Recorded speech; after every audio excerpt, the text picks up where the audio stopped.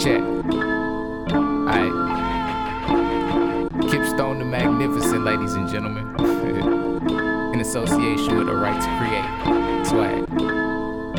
Shout out my nigga Marcus Cap. I'm from Kansas City, Missouri. And Thaddeus Anna Green. And Eugene Turner. Right in the middle of the map. Just a little west of St. Louis. Alright. Hey yo, woke up in a crowded room. Walls painted powder blue. Feels like heaven, but this a whole nother altitude. We're back. Yeah, we're back. Did you miss us or miss the podcast? Ladies and gentlemen, you are tuned into The Good Kids, and I am, of course, your host, the goodest kid on the block, Carlton Douglas Kinley. We are back after a very short hiatus, but as they say in the wrestling industry, they can't miss you if you never go away. I am, of course, joined as always by my man, my co-host, my second chair, the Jay-Z to my Kanye, the Run to my DMC, the Pierre Bourne to my Playboy Cardi, the Petey Pablo of podcasting himself, Dakota Lofton. Dakota, how are you? I'm good, man. I'm good. Back like we never left. Exactly. Scarface. I'm hoping I can keep the intros as on point as they have been in the past. I've had a couple weeks to work on that one, so I hope it lived up to the hype. Hey, always does, brother. Absolutely, that's what we like to hear. So, we are back. We missed a week of recording, maybe a week and a half, but we're back and we plan on bringing you a very hot episode. We are bringing you the freshman episode, where we are going to discuss the often controversial XXL freshman list that has been dropping every year since 2009, and give our own personal picks for who we think who would make the list next year. But before we get into all that, Dakota, do you want to go ahead and fill us in as to what happened, as to why did we miss a week? What was going down? Yeah, man. Took a little trip down to Nashville, Tennessee. It was my buddy's birthday, his 25th birthday. God damn, we're getting old as fuck. But my boy, my boy B turned 25. Oh, it was for B Turn's birthday? Yeah, Good yeah, shit. yep. And went down to Nashville, Tennessee. Chiefs versus Titans that Sunday. Was it 2 Sundays ago now? I believe so. Unfortunately we didn't win, but Heartbreaker of a game, but at least we got the W back in Mexico City a couple nights ago from this recording. Yep. Yeah, and exactly a week ago. But I went out to Nashville, and while my football team took an L, it was definitely one of the best trips that I've ever taken. It was fun, just good people, good times, and I had no idea that Nashville went that hard. So Hell yeah. Highly recommend, 10 out of 10, anybody thinking about going to Nashville. I saw from some of the Snapchats, you guys did a fair amount of bar hopping, it seemed. What was the I guess aesthetic or sort of the music style that, because I imagine Nashville is a lot of country music. Was that the vibe of most of the bars? Yeah, definitely. You get your Fairly country different music from up here in KC. Yeah, a little different. I mean, you get. I feel like I kind of heard the same stuff that I would hear, but okay. it was definitely nothing too crazy. It was a lot of live music, so there was a lot of like covers. I heard. I heard anything from old. I don't even know, like Garth Brooks covers to like Alice in Chains covers, and it was pretty funny to see just regular people trying to like just lace out some Lane Staley and Alice in Chains. It was insane, but I was there for it because I was very intoxicated, and it was just a fun time, man. So do you have a preference when you're out bar hopping and you're feeling yourself, as they say? Do you have a preference between live music and sort of jukebox recorded stuff? I go live music, man. That shit's fun. I don't know why. I mean, you can definitely play your hits, play what you want on the jukebox, but there's just something with the live. Atmosphere. Yeah, definitely. And those people, I mean, they'll play covers. They can play like old school, like TLC and shit like that. So I mean, I'm there for whatever usually when I'm in that state of mind. So. Right on, man. Yeah. Well, shout out to Nashville. I'm hoping once we get this our touring acts together, we'll definitely make a stop down in Nashville and they can show us how they party. Hell what is Braden's podcast name again? Let's give them a shout out. Yeah. Ain't No Seats podcast, best KU podcast in the game. Come at me with whatever you want. Those are my boys, Ryan, Big Daddy Bax, and my boy B Turn. Hey B, homeboy I went to second grade with. Yeah. friends of the podcast, man. Yeah, they're good people doing their thing, and I think KU's got a pretty good squad coming this year, so it's going to be a fun year for them. If you give any fucks about college basketball and you're not listening to that show, I wouldn't consider you a fan, to be honest. Oh, exactly.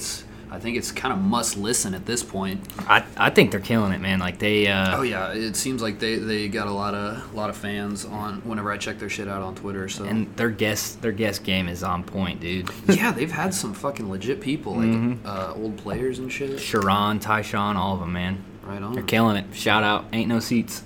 Absolutely. Check them out. Ain't no seats. So we're going to go ahead and get into our show, and we are going to kick things off with a slightly different vibe. We're going to go maybe perhaps a recurring segment, depending on how this goes. I'm going to bring up a little bit of news that's been happening in the music world, a little bit of news that's been happening particularly in the hip-hop world, and sort of bounce these headlines off you and just sort of let me know what you think about them. First one, I think, has been the most notable news over the last couple of weeks.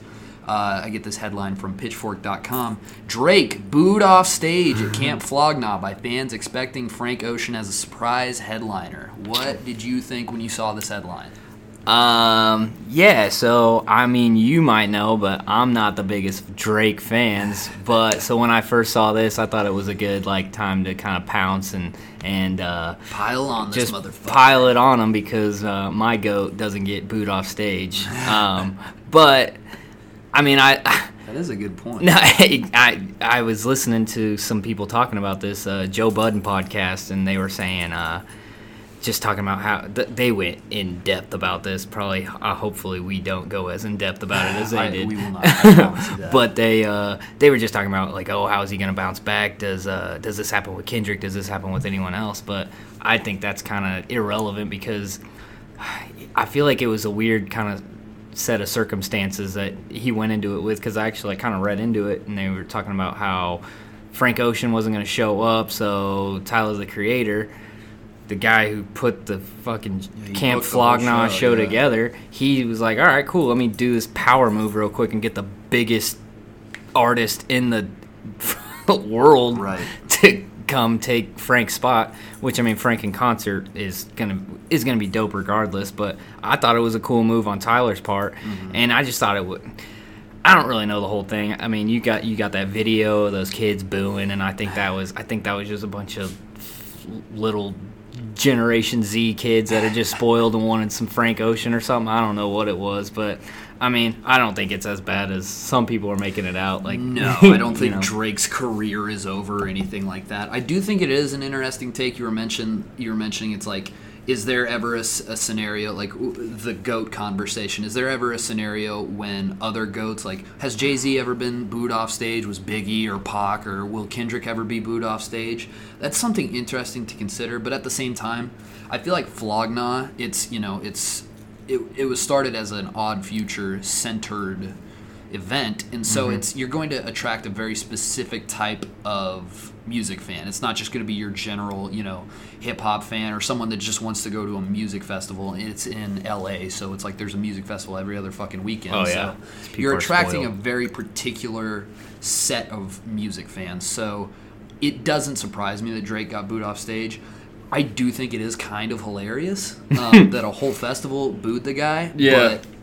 But it doesn't really change my opinion on Drake. I think everybody's going to forget about it in a couple months. I don't think it's some huge career-defining issue, but and I think Tyler himself sort of acknowledged on Twitter, he was like, it was a little bit tone deaf. It's like you can see why people that take hip-hop very seriously in, like, especially, I think we could classify it as, like, alternative hip-hop is sort of the style that was being catered to there. And then you bring out sort of the biggest quote-unquote mainstream rapper. It's like, yeah, that would get most people to sort of, most people of that ilk to sort of be like, yeah, it's not really my thing. Yeah. It is weird. It's a weird thing. Like, yeah. The biggest guy got booed. Yeah. I don't know. Well, yeah, you were saying, like, Biggie, like, did they get booed? I mean, I'm sure they did starting out, but not in this stage of their career. I feel like not Drake's when they were kind of on his... making millions and millions of dollars. Yeah, I think he's on his climax. Like, obviously, it doesn't do anything to him, but we're definitely having this conversation. So, yeah, you never know, man. I mean, I'm sure he's going to drop another album, break a bunch of streaming records, and have 3 good songs on his album, like he always does. So yeah, and the album will still be 2.5 hours long. Yeah. Jesus Christ, rack up those streaming numbers. So, shouts out to Drake. Seems like he took it pretty well, but also pretty fucking funny. Yeah, I liked it. Next, quick news story I wanted to drop on you, and this isn't necessarily a news story. It's more of an announcement, but it's gonna kind of play into what I wanted to talk about later. But we have an announcement of a collaborative album between O3 Greedo and Kenny Beats. Netflix and Deal is going to be dropping later on this month. I believe they said the 28th the 22nd. So that is, holy shit, that's tomorrow. I just realized. Yeah. So, shit. That's going to be dropping at midnight. God damn. I know what I'm listening to on the fucking ride home. Hell so yeah. We've got loads of dope features. We've got Freddie Gibbs, Vince Staples, Maxo Cream, Key, all sort of frequent collaborators of Kenny Beats. And the reason I wanted to bring this up is because if you're not familiar with O3 Greedo, he's Get very familiar. Yes, please. Sorry. He's been very prolific, but he has been incarcerated since I believe either late last year or early this year with drug charges. But he's still putting out tons of music. He put out 2 very quality like hour-and-a-half long mixtapes last year.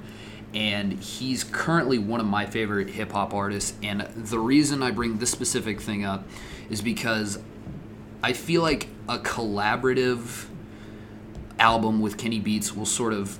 It has the potential to turn him into a much bigger name, more of a household name. Maybe not household, but as far as rap fans go, I think this album could get him on the radar of a lot of people that haven't heard him.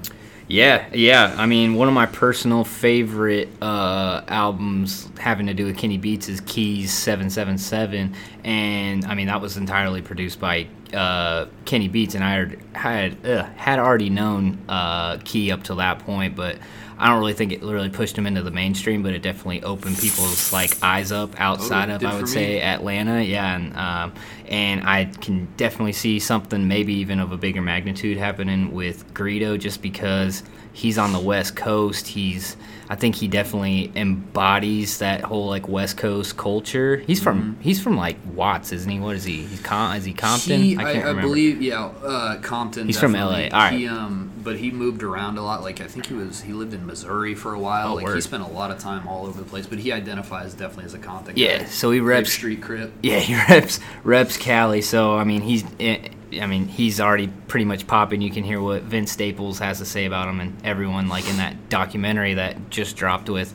I don't know if it's dropped, but like maybe some snippets. I was watching some snippets of it. I've seen that. Yeah, they're like dropping a documentary for it. Fucking yeah, so it's gonna be cool, man. I mean, obviously he's like one of those kind of like, I think I said this in a previous podcast, but he's like a rapper's rapper. He's like a rapper's favorite rapper, if that makes sense. Totally. Like, so I mean, I think it's gonna be dope. I'm super pumped for it, man. Yeah, the thing about Greedo for me has always been he's very talented at sort of doing things on the fly, but I think he could use an editor. So like there's videos of him like recording himself on Instagram Live where he'll just freestyle an entire 6-minute song, and it's like that take will end up on the album. And it's like that's fucking dope. Yeah. But do I always want to listen to that 6-minute song, or could that be edited into a tighter, more replayable 3-minute song? And I mentioned his 2 albums, God Level and The Wolf of Grape Street. They were each an hour and a half long. I think they're really good albums, but at the same time, I wouldn't be mad if you trimmed about 8 songs off of them. So I'm hoping that Kenny Beats will have will take sort of that editor's role and put together an album that will appeal to more people. I think this could be a very interesting launching off point for Greedo and the rest of his career. Yeah, I hope so, man, and I hope he's I don't really know like the stipulations of his jail sentence, but I just kind of hope he gets out in time to kind of reap the benefits of this album and everything else he's built up. It sucks when you read into his story, because he was a guy that he was just born basically into a life of crime. He's a Grape Street Crip, which is a notorious sort of, from what I understand, a notorious set that has been trying to break into the music industry and like just was blackballed because they were just the way they were trying to do business was too violent. Mm-hmm. So they kind of did things on their own. And so what it felt like when he got arrested, it was like, okay, this guy's been doing dirt for 15 years, and he's finally starting to get a foothold in the music industry, finally starting to get a way out, and boom, then he gets sentenced to 20 years. Yeah. But their camp is hoping that through appeals and through the process and good behavior and all that, they're hoping he'll get out within 4 years of his sentencing date. He got sentenced last year, and he's stayed very prolific. He put out an EP with Travis Barker this year. He put out a whole album with fucking DJ Mustard. Hell and I saw something on Twitter. It's like he got his he got a fucking degree, some sort of degree. Yeah, Either his GED or I thought it was like some sort of college degree while he was behind bars. So Associates or something? yeah, I'm hoping. Yeah, it was an associate. So That's I'm what's hoping up. he's got more paperwork than I do. So hopefully when man. he gets out, he will come out fucking hitting the ground running and just be able to take off. And hopefully, his time away, he's able to build up that fan base, sort of like Boosie did, and sort of like even Gucci Mane did. Yeah, that's what I was going to say. It's kind of Gucci-esque. Totally. I mean, he doesn't really I don't think he has as much clout as Gucci had when he first went in, but Right. it was like, I remember when Gucci was in there, it was like, we were like 7th, 8th grade, like, yeah, free Gucci, man. But like, it was just weird because he definitely came out a lot different than he went in. If that makes any sense. But yeah, man, I just wish I could like comment a little bit more. I just don't know shit about the like legal process. Like, I mean, we're getting Schmurda back here in about what is it, like 40 months or something? I can't remember what it is. Yeah, and so yeah, man, I'm hoping for the best, and I think this album's gonna be fucking sick. Well, so. we will find out in a matter of hours. Yeah. So we'll hopefully have a review for you guys next week. #FreeGreedo. Yes, sir. So my final piece of news is again a little bit more of an announcement, not necessarily a piece of news, but the track "Ricky" by Denzel Curry is being used as the theme song for WWE NXT War Games, a pay-per-view event that takes place this Saturday, 11th to the 23rd. And the reason I chose that is twofold. I think it's really awesome that Denzel Curry is getting a really mainstream placement in stuff like that. For those of you that don't know, NXT is basically the developmental league for the WWE. I promise I won't nerd out on wrestling shit too much. But that's still, WWE is still a $3 billion company or whatever, and they're using one of the 305's finest as like one of his most recent singles as a theme song. So it's like, that is huge, awesome placement. And also, wrestling music has been fucking horrible for the better part of the last 20 years. So it's like, to hear a song that actually makes me want to fight people, that's pretty fucking dope. Do you have any thoughts whatsoever on this? Bro, I wish that song was bigger so that it was like that song's a fucking banger as it is, but like I want like Jorge Masvidal to come out to that, like that. The next UFC needs to take place in Miami so Bro, someone can walk outside facts. and get the crowd going wild. wild. And Masvidal's from Miami, but no, I have no idea. I don't know about the NXT. I can nerd out about wrestling, old wrestling, but anytime like I see like one of my favorite artists like on a commercial, on a Does fucking that bother video you? game, It bothers some people. hell like, no, they're dude. fucking selling out, man. Hell no, I love it. I remember, like, even before, like, the internet started, like, I was a kid and I heard Tech 9 on the Madden games, and I was just like, I mean, being from Kansas City, Tech 9, but I was like, damn, other people know about this dude from KC? Like, I love they're that not just shit. selling this video game in Kansas City. Yeah, like, I heard, like, one of my favorite games ever was NCAA 06, and that shit had fucking De La Soul on it, Super Chunk, and, like, just, it had, the Pixies was on it. I mean, I love that type of shit. I don't know why anyone would get mad at anything like that, but Well, especially video games like Madden and Tony Hawk's Pro Skater. Like, a lot of those games they influenced my music taste fucking huge. And to this day. To this day.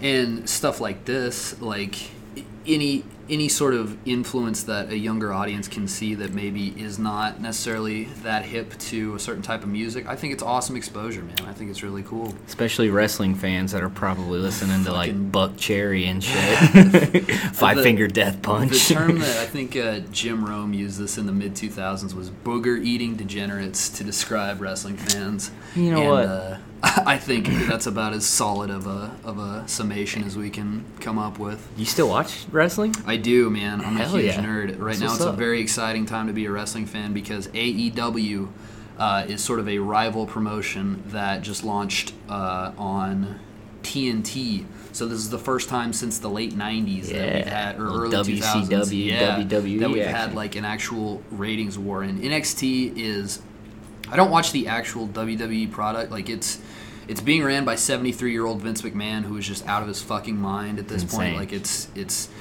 it's just the weirdest, like just fakest shit of all time. I hear he's like cleaning it up so his wife can like run for like office or something Yeah, like it's that. been PG for like 10 years, but it's just like you can do a good show and not necessarily, push the envelope, but he's just, I don't know, he's out of his mind. But his son-in-law, Triple H, which is hilarious because in the late 90s they did, okay, we're going to go off on a little wrestling tangent, but in the late 90s they did a storyline where Triple H married his daughter, and then Triple H It actually actually married his happened, daughter, yeah. and now he's actually running the fucking show. But NXT is basically Triple H's That's all his- baby, and that's all it's his master actually plan. awesome. Like, because they sign a whole bunch of the independent guys who get all this internet buzz, and they bring them up and basically just let them do their own thing. So it's fucking like NXT. This War Games event is actually probably going to be a pretty good show, and it's going to be fucking crazy to hear like the whole thing is going to be soundtracked by fucking Denzel Curry. Hell yeah, bro. That's gonna be dope. And Plug me. Send me that link. I don't know how to necessarily feel about this. Their head commentator is a guy named Mauro Ranallo. He's a renowned, like he's commentated boxing, MMA, and wrestling for years, and he's gotten in the habit, especially on NXT, of working in punchlines involving sort of their like whatever's trendy at the moment. Like they had Billie Eilish as a soundtrack to one of their shows, so Okay. he was referencing like the songs. So I'm just excited to hear what sort of bullshit pun he can make, like just like our featured artist said, "Don't start none, won't be none." Just in that shitty old white guy voice. By the way, that's gonna be us. We're gonna be the awful old white guys making hip hop references. Bro, when why we're not? That age, but Life's short. Let's just do it. so I'm looking forward to it. Dude. NXT coming this Saturday at you. Listen for the Denzel Curry, and if you haven't listened to any Denzel Curry before, now's a good excuse. Yes, sir. Alrighty, so that is our news segment. Let us know on Twitter if you liked us discussing the news, or if you would prefer us to just shut the fuck up and talk about music. So we're going to go ahead and actually talk about music. So Dakota, in the last 2 weeks since our last episode, what have you been listening to? Yeah, so let's see. Me and you've been talking about it. That Oofy by my boy Wiki. That was Yes. a pretty dope album. Underground New York at its finest. Yeah, that was sick. I seen a lot of people that I follow on Twitter talking good about it, so I dove into it and I liked it. It was pretty good. Still kind of consuming it a little bit, but my boy Trippie Redd. He actually is coming out with a new album, I think, tonight, too. Damn, this would be a stacked night. Yeah. He came out with a single. It's called Who Needs Love, back in his I guess, sad bag, I guess. I saw on Instagram he broke up with his girlfriend, and it seemed like he was going a little crazy, posting pictures in weird outfits and like wearing devil horns and shit. That dude needs to Some figure. stuff that Eric Andre would make fun of. Dude, he went. Didn't he go in as a for Halloween? And fucking That's Trippie posted it on Insta. He's That's like, amazing. How does this dude look more like me than me? Hell yeah, dude. Eric Andre is the goat. That's But my no- dream guest, by the way. We can get him on the show. Oh my god, yeah. Oh my god. Yeah, man, no, it's called Who Needs Love. just back in his sad love bag, I guess. Is it a classic sort of Trippie Redd sound, or is it's as Trippie Redd as it gets, and I fucking love it. It's like, man. I don't know, man. It's just, I really like Trippie Redd. I think do too. I think he's a better singer than people like kind of give him credit for. And he's definitely kind of got that like old school, like middle school emo vibe to him too, which I fuck with because I was fully entrenched in that in that lifestyle when I was a kid. But nah, dude, I really liked it, and as one of the singles that he's letting out, it seems like it's a good kind of a good tell for his album coming out. I hope it's a pretty good album. That's the thing about Trippie is he'll come out with really good singles and kind of let me down on the album. So I'm hoping he can. Which albums have you been let down on in the past? Because I feel like, yeah, I guess I feel like his albums do grow on me. Like, yeah, but he is kind of one of those artists that each album will have a couple of good songs, and then the rest are kind of just Yeah, like let's see, his last one, like that just came out early. I feel like it just came out. Was that the one with Love Scars 3 and Topanga and all that shit? No, this is with Snakeskin and it's the exclamation point. I don't know. Oh, okay. I actually missed out on that album. Yeah. I decided to give Trippie a little bit of a break. It's what you got to do sometimes, but I'm hoping this is kind of like a good bounce back from that. Sort of a reset for him. Yeah, but I mean, honestly, the single was good, and I'm pretty pumped to bump out this this album tomorrow at work. So right on, yeah. I'll definitely add it onto the to playlist. And then and then one more song from the duo in California, Shoreline Mafia, featuring Shorty Shorty. Song's called Both Sides, just a West Coast banger. Sounds like it should have came out 2 months ago. These fucking West Coast motherfuckers dropping it's summer 80. jams while we're in the dead of winter. It's 85 degrees there every day, I get it. But no, this song's super dope. Fire beat, just like old school 90s. Super dope beat, but then Shorty Shorty on the chorus, and I don't know, it's good. You like Shoreline Mafia? You ever? I have not listened to a whole lot of Shoreline Mafia. They've had some really solid features that I've enjoyed. They're dope, man. Excuse me, I wouldn't say I'm a huge fan yet. Yeah, I fuck with them. Do they have any, like, are they more of a singles group, or do they have good projects? No, their first project was actually really good. I'm blanking on the name of it, though. It's their first tape. I got that. Let me see this. Can I find it on Apple Music, or will it be on DatPiff? I'll have to resort to the internet. It'll be on Apple Music. Bet. Shoreline do that shit? Like no, Traplanik and then Shoreline do that shit. Yeah, I'm very very unprepared for this episode. No worries. This whole thing is we're flying by the seat of our fucking pants. Yeah, no, but Shoreline Mafia, super dope group, super dope song. One of my favorite songs right now. Been that shit's been on repeat. But yeah, that's about it. Right on. Well, I have actually had a very weird couple weeks musically, but I do want to show some love to that Wiki album. Oofy, it dropped I believe last Friday. Some really good, just sort of alternative underground East Coast rap music. Nothing that's really gonna blow your mind, but there is some sort of progressive beats on there, and just I really enjoy Wiki as a presence on the mic. He's if you ever look at a picture of him and then you listen to his voice, he strikes me as like a ragamuffin. He would be, if he was around in the 20s, he'd be like some street urchin with a fucking overcoat trying to sell you watches or something. Yep. He's just a really fun character. He rapped with the group Rat King, who I believe dropped their debut in 2015, broke up in 2017. And he was actually in the process of forming sort of a rap supergroup with Lil Ugly Mane and Antoine. But according to Twitter accusations, I think Antoine had done some raping or assaulting sexually. So they pretty much dropped all association with him. But Lil Ugly Mane does show up on this tape. He is on a little bit of a posse cut. It's Wiki, Lil Ugly Mane, and then our boy Denzel. Yep. The track Grim. That's a great just banger of a track. The features on this album. Your Old Droog has that was like the first time I've listened to him in a hot minute, and it's made me want to go back and check out some of his shit, because the way that him and Wiki sort of play back and forth on It's like a call and response on the chorus and his verse.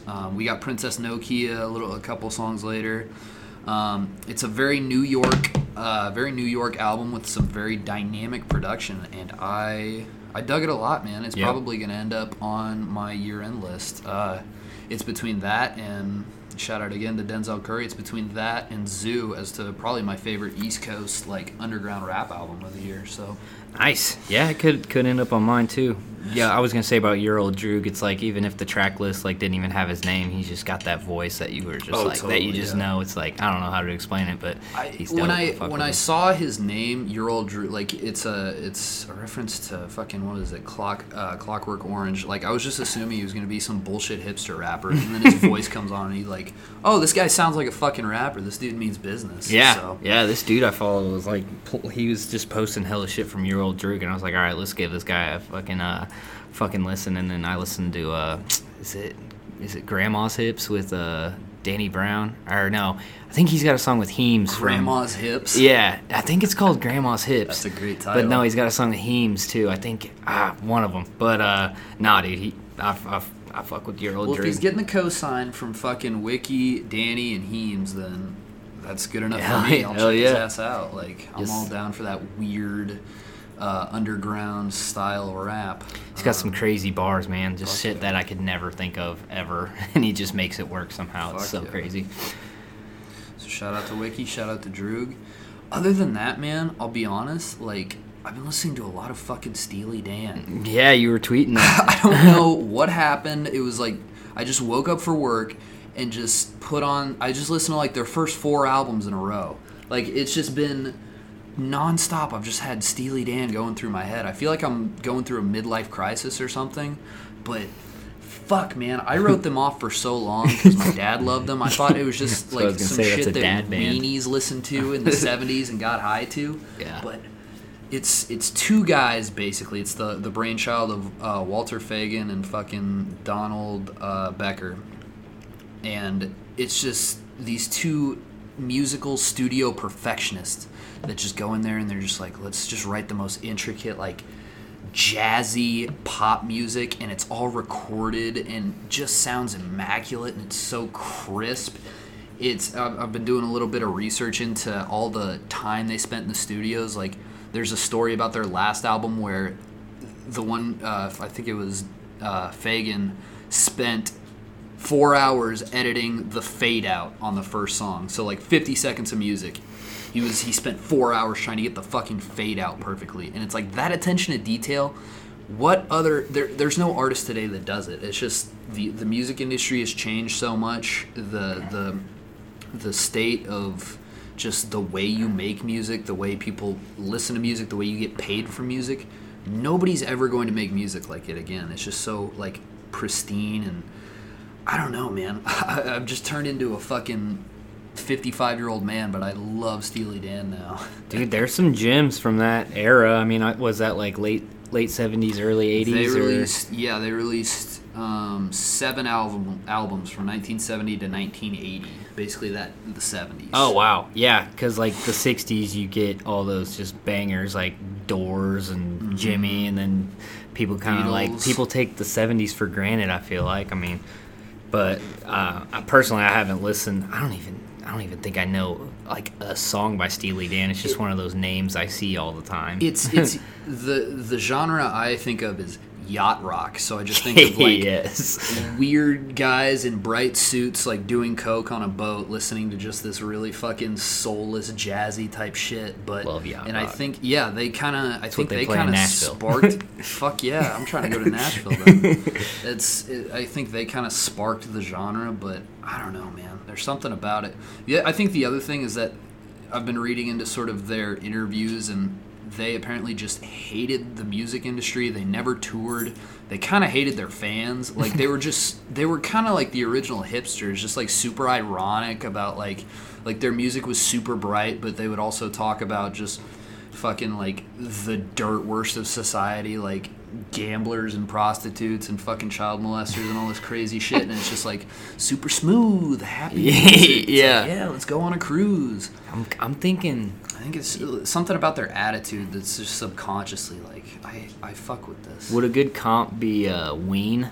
Maybe like a early Ween, because I hear Ween and I'm like, I don't know how this works, but in spirit, yes. Ween sort of took over every genre and was like, fucking it, like we're just gonna do every genre we can and every type of song that we can. Steely Dan was more in their lane. Okay.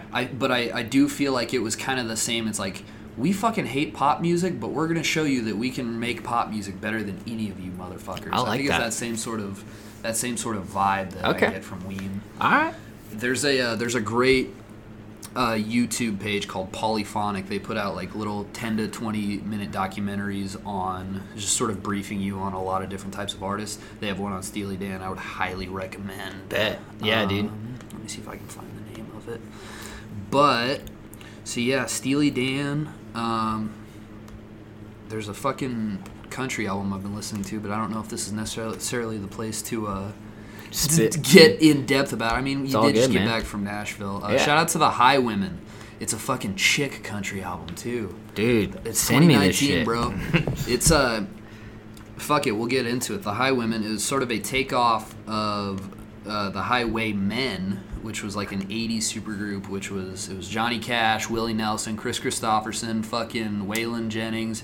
It was some heavy hitters, and it was kind of like, to me it sounded like an excuse for them to all get together in a studio and smoke joints and fucking just put together some bullshit. But this Highwomen album, it's produced. I'm not the most familiar with contemporary country music, so the only name I really recognize that's associated with it is Brandi Carlile. I know she's like very big in the Grammy. She's very well recognized in the Grammys. It's Brandi Carlile, Natalie Hemby, Maren Morris, Amanda Shires. That might mean something to some people out there, but I don't know. I just threw this album on. It was the only country music I really listen to is the shit that's co-signed by the hipster outlet. So it's like, if the needle drop or if Pitchfork reviews your country album, I'll probably give it a shot. But man, the fucking performances on this album, that's the first thing that stood out to me, is just every track, these chicks are just singing their asses off, man. It's like every track, every line, every chorus, whatever. I'm never like, oh, they could have done that better. It's all just, they just nail it. Some really great harmonies and just some really clever songwriting. So, and it's a very old school sounding country album. So if that's your bag, give it a check, man. Hell yeah, I'm gonna check that out for sure. So we talked about fucking yacht rock and country music. So with that, let us go ahead and transition. You good? Do you want to take a break, or are we good to roll on through? I'm good to roll, man. All right. Well, we are going to talk about The Freshman. So it's getting towards the end of the year. It's when most people start doing their sort of year-end list, going over their favorite shit of the year, what you're looking forward to next year for. So we decided to put together our own freshman list. But before we discuss our own freshman list, the way, of course, we got this idea is from XXL, the magazine/website, has put together a freshman list every year since 2009. And I believe, it looks like they did one in 2007, took a year off, and then from 2009 up until now. So 10 years straight, they've been doing this freshman list, which has been basically like, hey, who arrived in the game that you can be looking for on the come up in the next couple of years. What have been your thoughts on sort of the XXL list in the past? It's always been something that I look forward to, because I've always kind of been the type of person that like wants to know about the next big thing, about the next about like who the next great rapper is, and I'm always open-minded, and I feel like when I was about 10 years ago, when it's like first came out, whatever, 2009, the list had guys that I knew like maybe a couple songs from, but then it definitely like kind of gave you that exposure to it guys. gave me that exposure, which I think is what that list was intended for. It opened like it had acts like Kid Cudi and Asher Roth and Wale. While those were dudes that I already knew about, it also had, I think, Blue was on there. Yeah. One of the Your boy Charles Hamilton. my boy Remember motherfucking Charles Hamilton? Dude, I'm a Charles Hamilton stan To this day. To the day, bro. I can't remember off the top of my head, but that was like the first list that like got me kind of entrenched in this whole like kind of blogger backpacky. Totally. I don't know, you for know. people our age, like when I first started getting into the internet and also music, so therefore I was getting into music you can find on the internet. Like every day I remember getting home from like middle school and high school and like Googling rappers to look for, like who's the next hottest rapper, because you kind of get in that loop. You're like, okay, who's the fucking, I want to hear something crazy, I want to hear something new. And so these lists kind of came at the absolute perfect time. You know, you mentioned that 2009 list, and it's almost etched in my brain because it's like that really was like, it's kind of a snapshot of where rap was at that time. It's a good mix of underground and mainstream, or I guess, you know, label rappers. And I think ever since then, especially for people our age, it has been a pretty big deal to see who's on the XXL freshman list, because it's always, at least for me, it's always a mix of people that I know and I love, a mix of people that I've heard of and would like to hear more of or are interested by, and then people that I don't know. And it's a good excuse to check people out, and it's a good way to get exposed to new people. Definitely. It's yeah, like I was saying, it's an event. Totally. For the next you look week forward after to it. Twitter, after it drops on Twitter, everybody is talking about it. Yeah, well, in the past, like with this year, I feel like it was just kind of a blip. Just kind of just like it came. Same with last year too. Just kind of came and it went. A little bit. Like. I don't know. I feel like last year it was pretty big because it was kind of the SoundCloud moment where you had Ski Mask, you had Lil Pump, you had Smoke Perp, you had Trippy, Wi-Fi. Yeah. That actually was a pretty solid list last year, all things considered. It was. I feel like it was a little.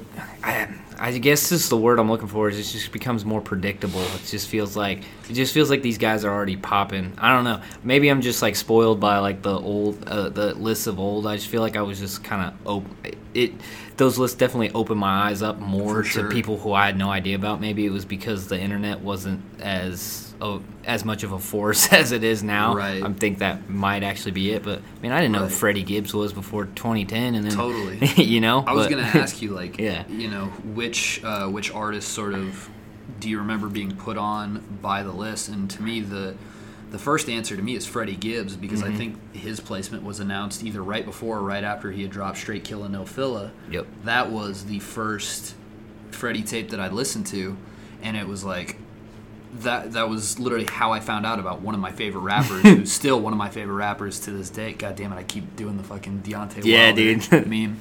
That's the title. Yeah, to this day. Fucking, but yeah, do you have any other memories of artists sticking out to you that where you're like, okay, I saw them on the XXL freshman list, and then it was just like, okay, from there I was a fan? Yeah, I think Freddie is definitely on that list. At the time, J. Cole, because I was like still figuring this dude out, and a lot of his old mixtapes are super dope, and even his oh my god, I'm blanking on Was that. it the warm up or something like that? Yeah, there's the Remember that warm up, was Friday Night Lights. Yeah, Friday Night Lights, and I can't. there was his debut album, Sideline Story. Was that? Yeah, I it? didn't like that, but his one after that, sophomore album, was fucking dope. But no, I mean, J. Cole, I barely even knew him before that album. Big Sean, that was a big one on that. Dude, that 2010 list is very like solid, bro. Nipsey's on there. Didn't even know who Nipsey was. And Big Sean, Wiz, J-Rock. J-Rock's on there. Fashawn still out here doing shit. OJ the Juice Man. OJ the Juice Man. Yeah, but no, I think Freddie Gibbs, most notably, because he was from Gary, Indiana. I don't even think I knew what Gary, Indiana was before that, and then I start listening to this. I'm like, this guy is from music. Yeah, Gary. Yeah. Sorry to derail you. No, you're good. But I look at the. I've got a list of all the freshmen pulled up right here, and I feel like around 2012 to 2014 is where it did start to become a little bit more obvious. Maybe not 2012 as much, but 2013, 2014, you had guys like Schoolboy Q, Action Bronson, Logic, Travis Scott, Chief Keef, Chance the Rapper, Rich Homie Quan, Ty Dolla $ign. Like, a lot of these guys had kind of already had a name, and it was just like okay, Ty Dolla $ign. You just want, you just want the guy who's kind of popping right now. Yeah. And so I feel like that's sort of been the way going forward. But I do think in the last couple years there have been a couple names that were given good exposure that I had not necessarily heard of. Wi-Fi's Funeral was on last year, and I checked his shit out. I was a fan, and I hadn't heard of him before. Jid, definitely, I think his profile rose significantly after the freshman drop. As far as it goes this year, I think DaBaby has I think he's done nothing but go up since the freshman insane. drop.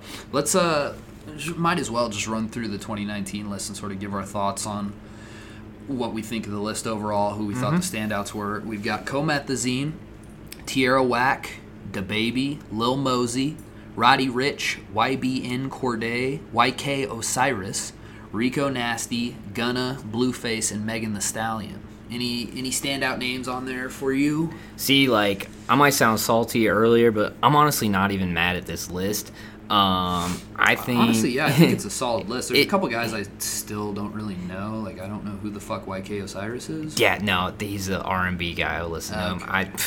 I think that's stupid. I don't know why that guy is on there. That guy just takes L's left and right too on Twitter. It's the funniest thing. Damn, that sounds like something I want to watch them. Yeah, no, he's whack. Let's see, Tierra Whack, not really hip to her. I think if you're like, I fuck with Rico Nasty, but if you're gonna add another female kind of rapper in that kind of R&B realm, I think either No Name could have been on there, or that would have been a good choice. Yeah, because she's killing it, or one of my picks that we'll talk about here later, it is interesting. They did have 3 women on here, and I can't Oh yeah, Megan Thee Stallion's on there. Yeah. I mean, you got to put Megan Thee Stallion on there, I guess. She's definitely popping. She's like the baby of the female rap. I feel like. Sure, that's a good comparison. Like I'm not mad at anyone being on this list by any means. For sure. Let's see. I'm trying to go through. So I'm not really hip to Tierra Whack or YK Osiris,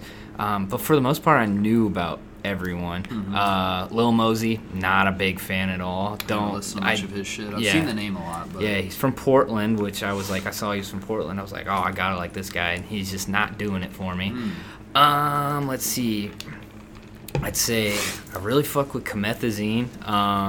Really? Yeah, I not really fuck with him, but I think he's got potential. He's have you listened to him? Do you know him? I've listened to a few singles here and there. Yeah. It's I don't know, nothing really caught my ear, but it was nothing like offensive to me. Just kind of, I don't know. Yeah. Maybe need to dig into it a little bit more. I think he's just kind of seems like an animated type of dude. He's definitely a big character. Yeah, he's definitely got his own kind of swag. His he's just his kind of style's just a little, it's a little weird, kind of spooky, kind of comic bookish, I guess. I don't know. He's got like bright green hair.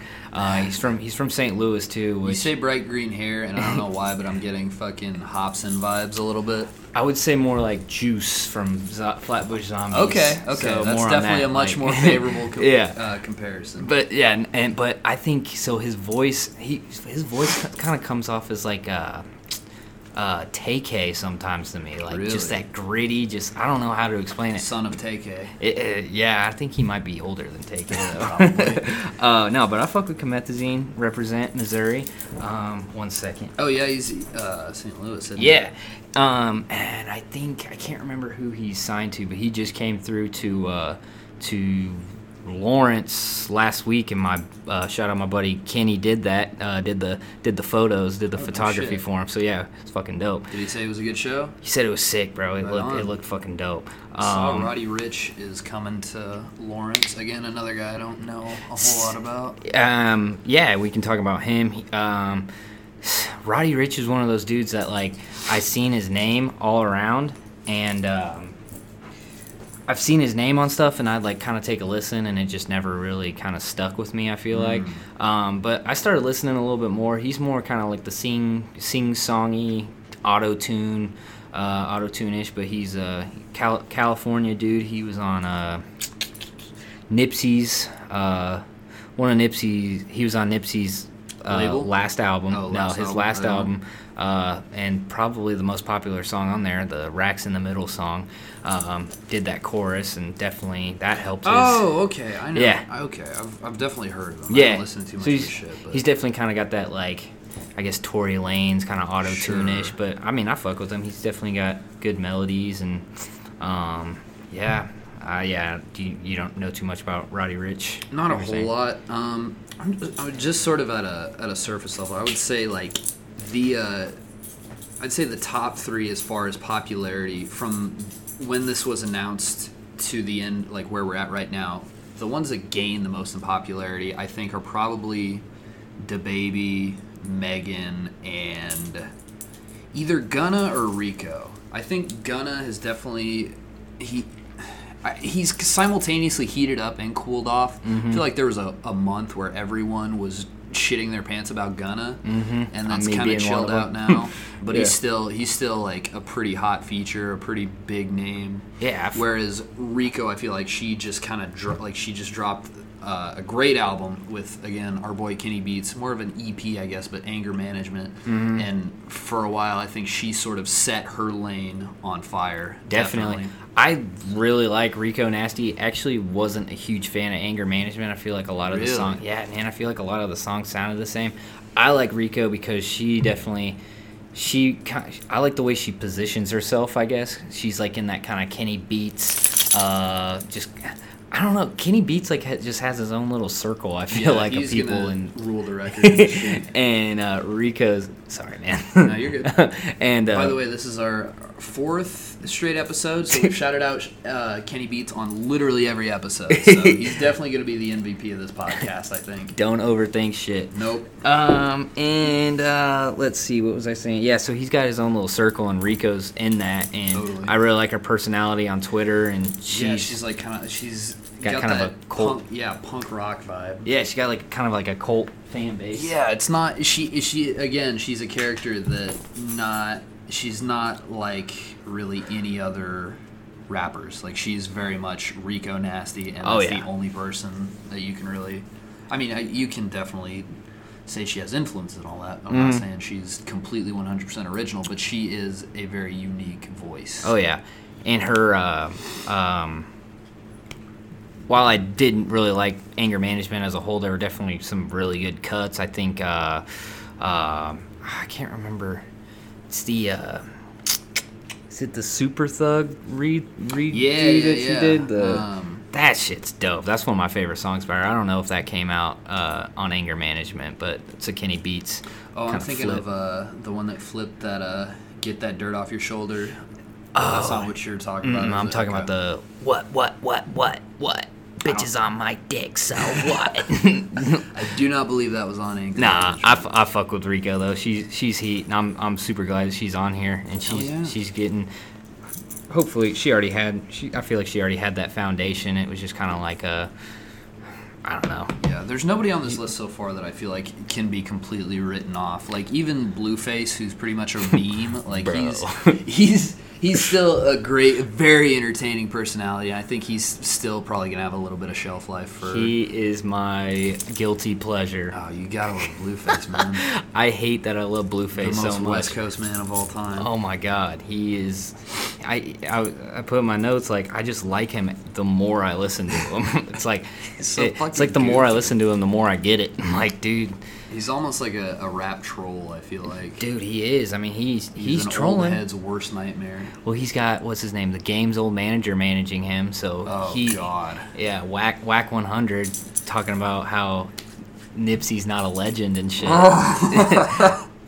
Which, I mean, he didn't say it like that explicitly, but he was definitely making some good points. But that aside, controversy creates cash. Yeah, I think Blueface is one of those dudes that like old heads are like pointing to or are going to point to and just be like, this is why rap is horrible now. This is why rap sucks, bro. But like literally, Blueface is like inventing a new way to rap. Just that offbeat, like, dude never raps on beat, but he still just makes bangers. Dude, I don't know. Yeah, he's over rapping good. He's just like, fuck this. He didn't care. Do whatever the fuck I want. Exactly, and I commend him for it. I want him to put out like a spoken word album, just no beats, just him just going on. Yeah. Oh my god. But yeah, he was a community college quarterback before he started rapping. Was he really? He told me that. Yeah, it's insane. He said, fuck this ball and shit. I'm going to make money and not get hit in the head. I'm going to go to the league, bro. League of rapping. Yeah, honestly, I think Blueface might be, let's see. Let me look at this. I think Blueface might be my favorite guy on this list. Wow. Yeah, man. Fuck with that. At least for the troll pick. Nah, dude. Literally, I think out of all these people, I think Blueface is the dude I listen to the most. It's gonna piss some people off. I think I am a big fan of DaBaby. I think he did a very good job of capitalizing. He put out 2 albums this year. He's definitely buzzing. Megan Thee Stallion put out a very well received project. I'll be honest, I was a little disappointed by Tierra Whack because I had her album from last year, Whack World, on my top 10. At least top 20. I don't remember where exactly it fell, but she's very talented. I believe she's 16, 17 years old, so wow. I'm expecting big things out of her. Definitely check out Whack World because I think it was a 20-track album, and each track was 1 minute long, and Nice. she had a music video that went with every track. Like, it's super ambitious project. If you're gonna do 20 tracks on an album, do that. But it was cool because they were all exactly 60 seconds long, so it was like Nice. she got in, did an idea, went on to the fucking next one. And it was really cool. So I'll be really interested to see what she puts out.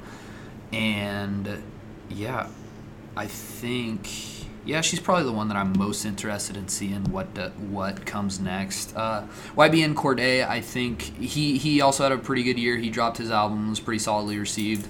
I think he'll be another guy that's going to be making waves, especially because he's sort of in that quote-unquote lyrical lane, so I think he's going to be looked at by a lot of people that are looking for that more lyrical style. He's going to show up on a lot of J. Cole Pandora stations.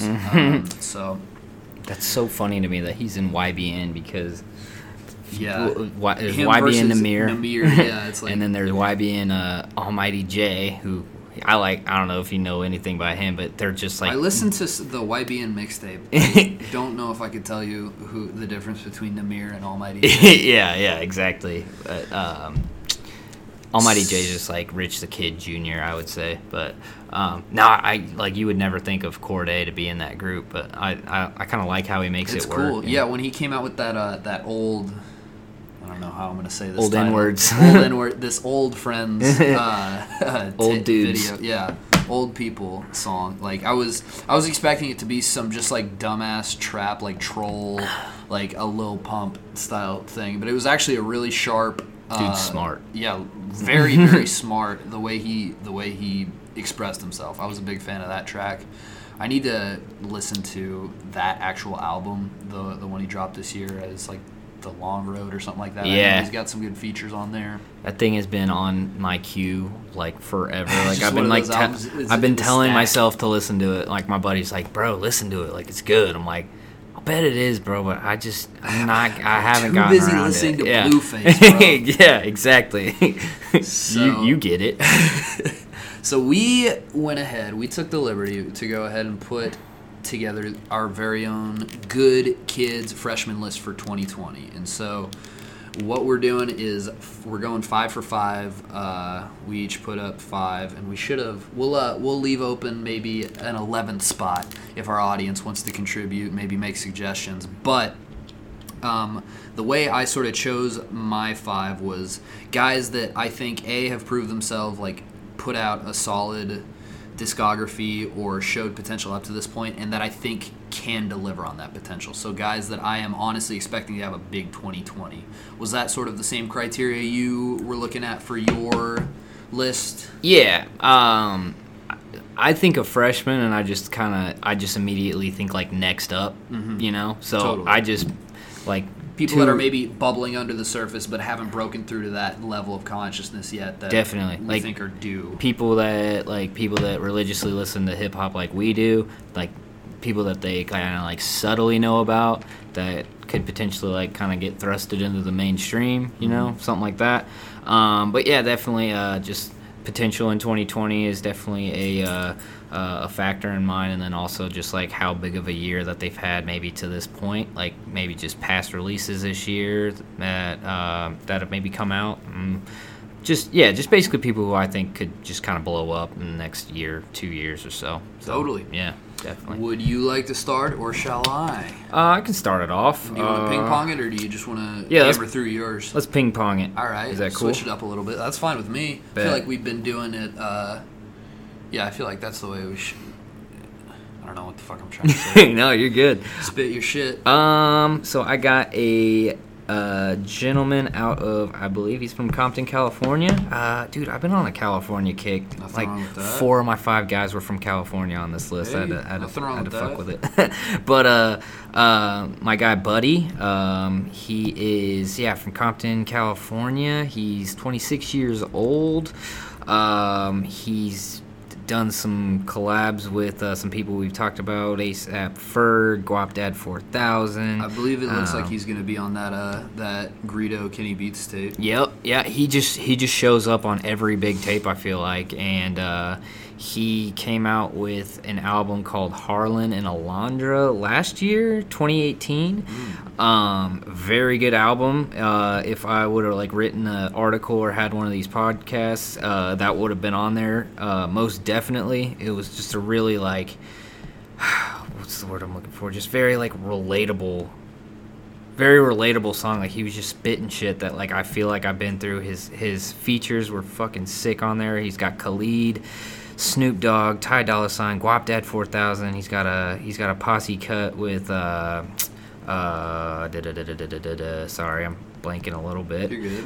He's got Jid on there. He's got Boz. He's got Kent Jam. So he's kind of he's not on Dreamville, but he was on a few songs on the Revenge. Was it Revenge of the Dreamers? Revenge of the Dreamers 3. Yeah, he was on there a Dropped couple earlier times. this year. So he's got kind of a working relationship with that crew. Yeah, but so thing about him is he came out in 2011 so he's close to our age, so however old we were back then. He came out, he was like 18 years old, and he was signed to Pharrell and Star Trek.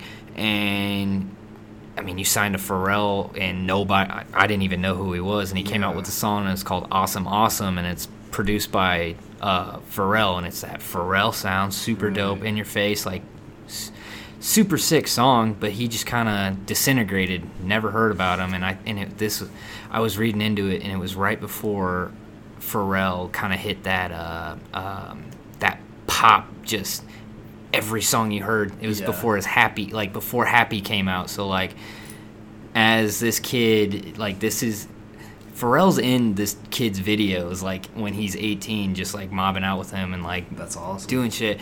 But it just kind of seems like Pharrell had this shit going on where he's doing songs with Robin Thicke and just taking over the world and doing the Despicable Me soundtrack and all this other shit. Just kind of forgot about Buddy a little bit.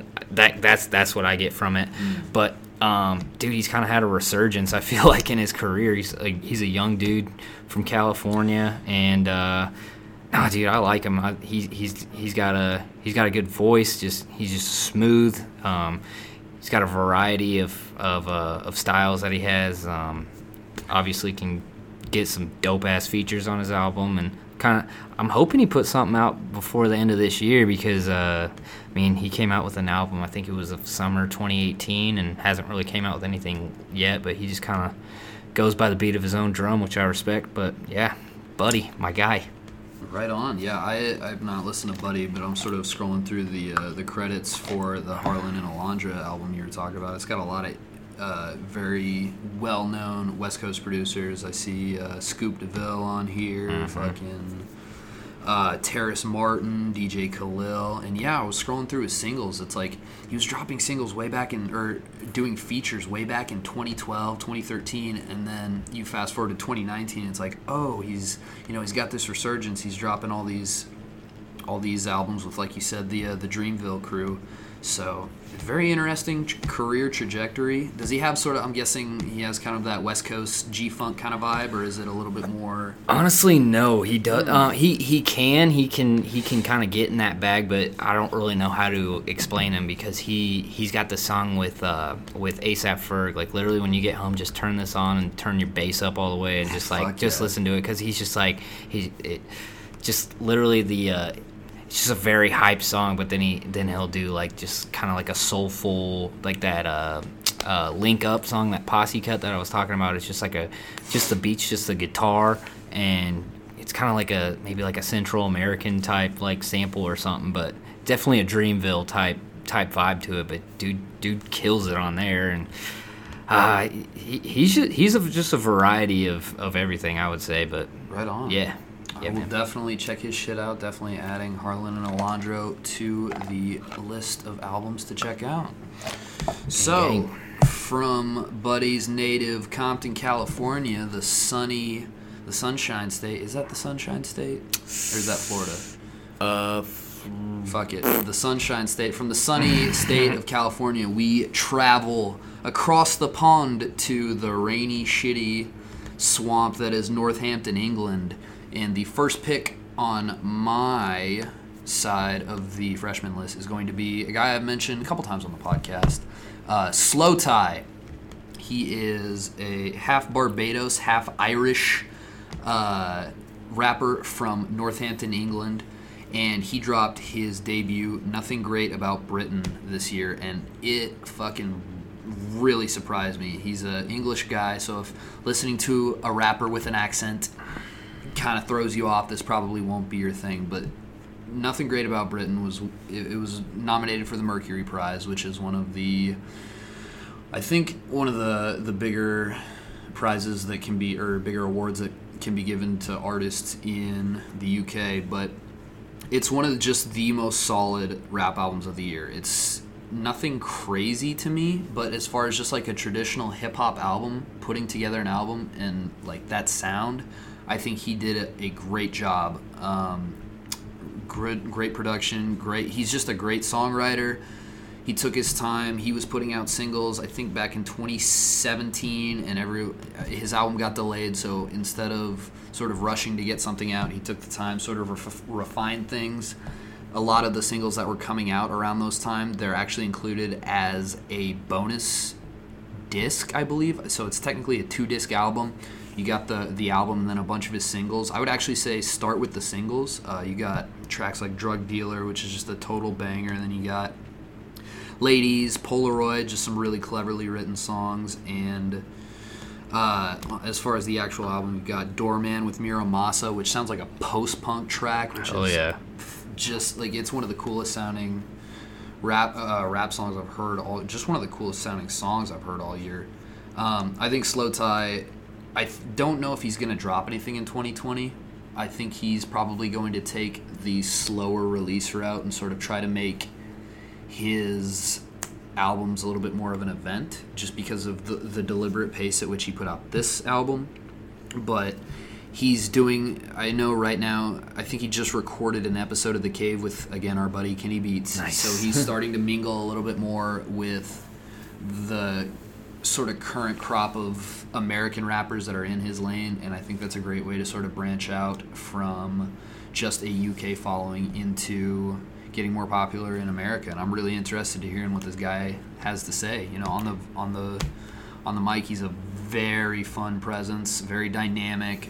He can be loud, he can be soft, he can be singing, he can be just screaming at the top of his lungs. He's probably just one of the most solid rappers, I guess, like bar for bar rapper to come out this year, and I'm really excited to see what he has to do, what he has to prove. Nice, man. That album cover art's pretty It's pretty very nuts. political. It's a lot about. I think he was originally going to name it after Brexit. Okay. I think so. And again, as a fucking Yank, I don't know a whole lot about Brexit. Yeah, so right. there's a lot of references that sort of go over my head, but it's more that punk rock fuck you attitude that Nice. I can really gravitate towards. And I need some of that in my life. I'm gonna listen to that. check out the track "Inglorious" with Skepta. It's a fucking just a classic banger. So I think we brought him up.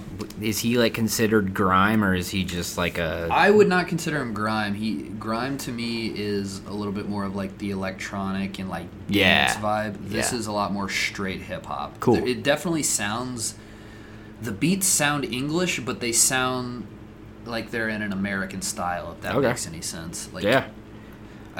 It sounds. It's framed like a classic American hip hop album, and that's one of the reasons I love it so much, is because I feel like nobody's really making like a classic rap album. Like nobody's putting together something that Nothing is timeless There's anymore. there's very little. Like everyone's either doing like a quick fire sort of, sprint of an EP, or a 2.5 hour long like just devised to get streaming numbers. Yep. And this guy put together, I think altogether it's like 50 minutes, and it's just collection of great songs.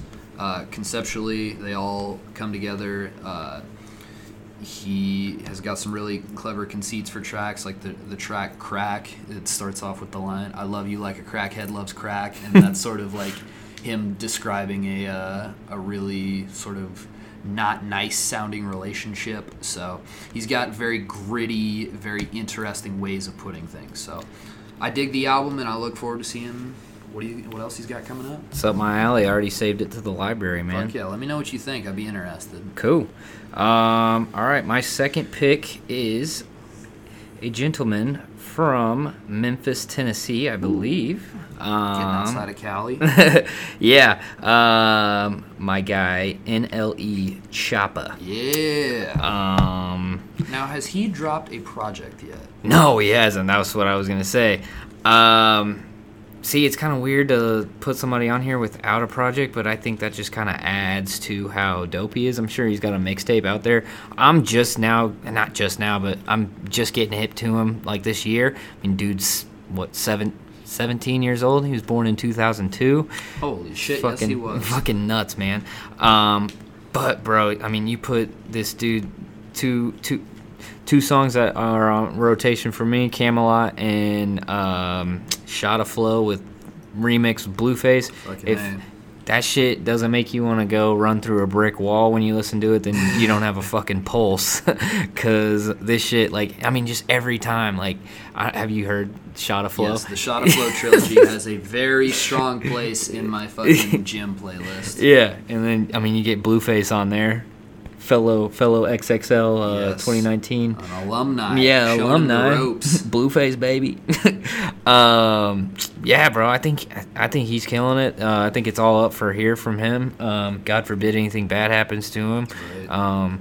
But it's just crazy, man. Like I don't know if he's as hard as he kind of projects himself. I watched his Nardwuar interview, and it was the funniest thing ever because That he was sounds awesome. he was just this kind of like nervous. I mean, dude's a big motherfucker. He's built like a goddamn tight end, but it's just funny because he was just like really, really nervous, kind of timid, just like I don't know. I'm sure you've seen a Totally. artist with Nardwuar that kind of just What the fuck do I do here? how does this dude know everything about me?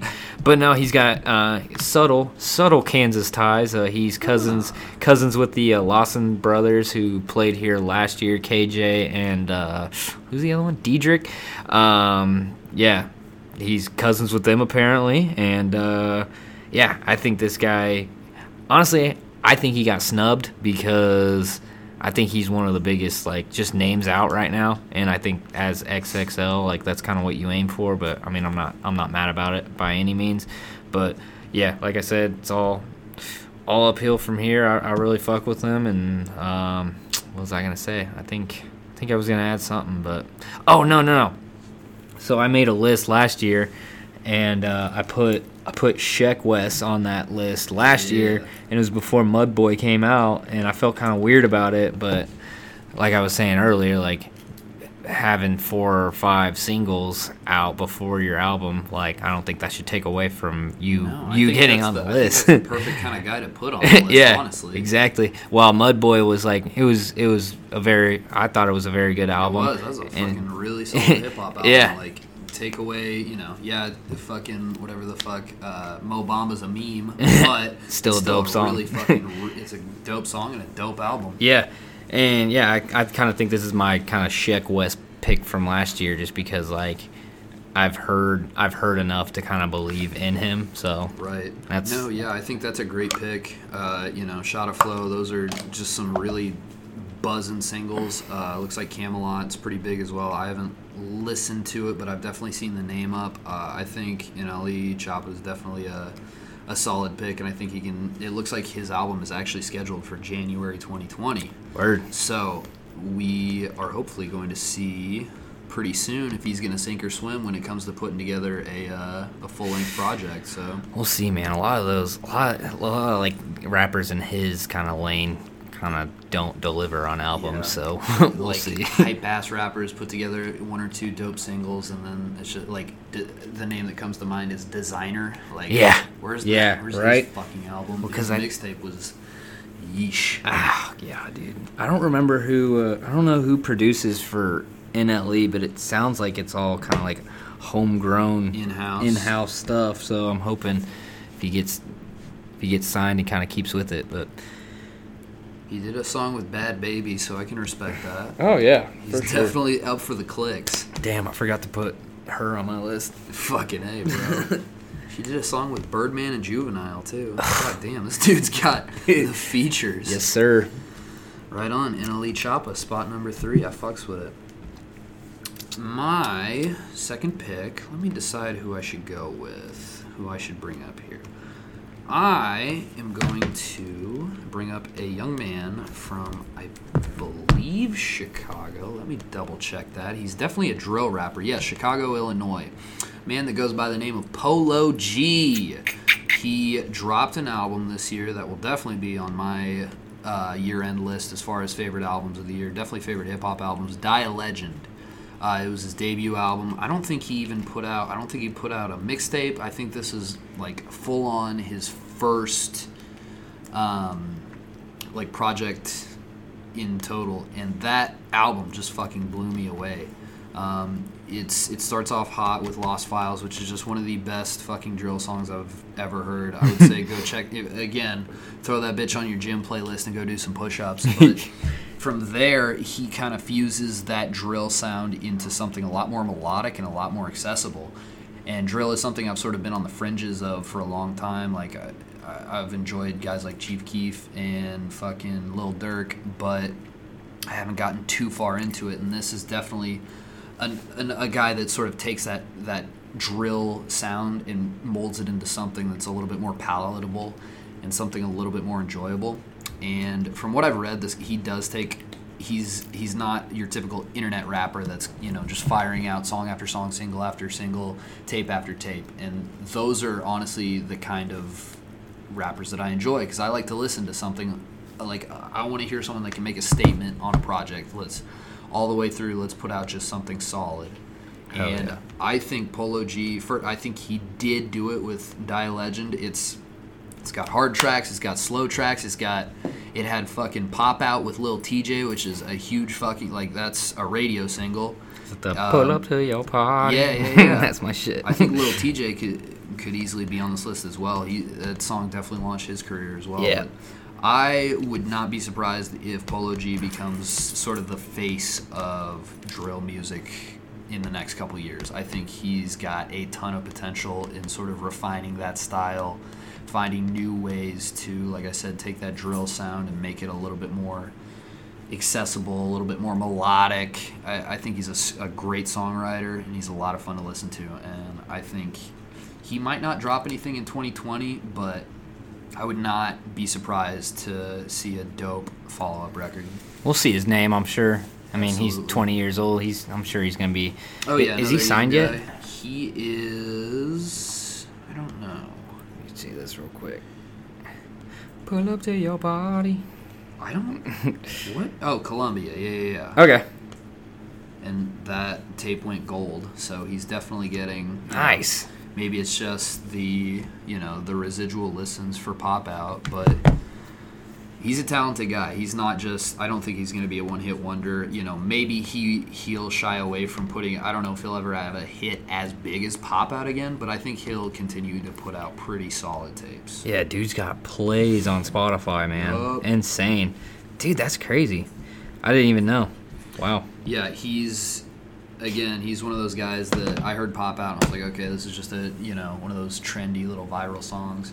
But I saw the album got good reviews, so I fucking checked it out and it really fucking blew me away. Like I'm serious, the first song, Lost Files, is just one of the hardest trap songs or drill songs I've heard, man. I'm gonna check it out. Please do.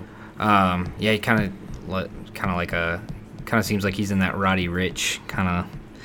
I don't see him like he does sing, but I see he still raps his ass off. Okay. Yeah, he was just in KC, I believe. Yeah, he was opening for fucking Young Thug and MGK on that weird ass tour.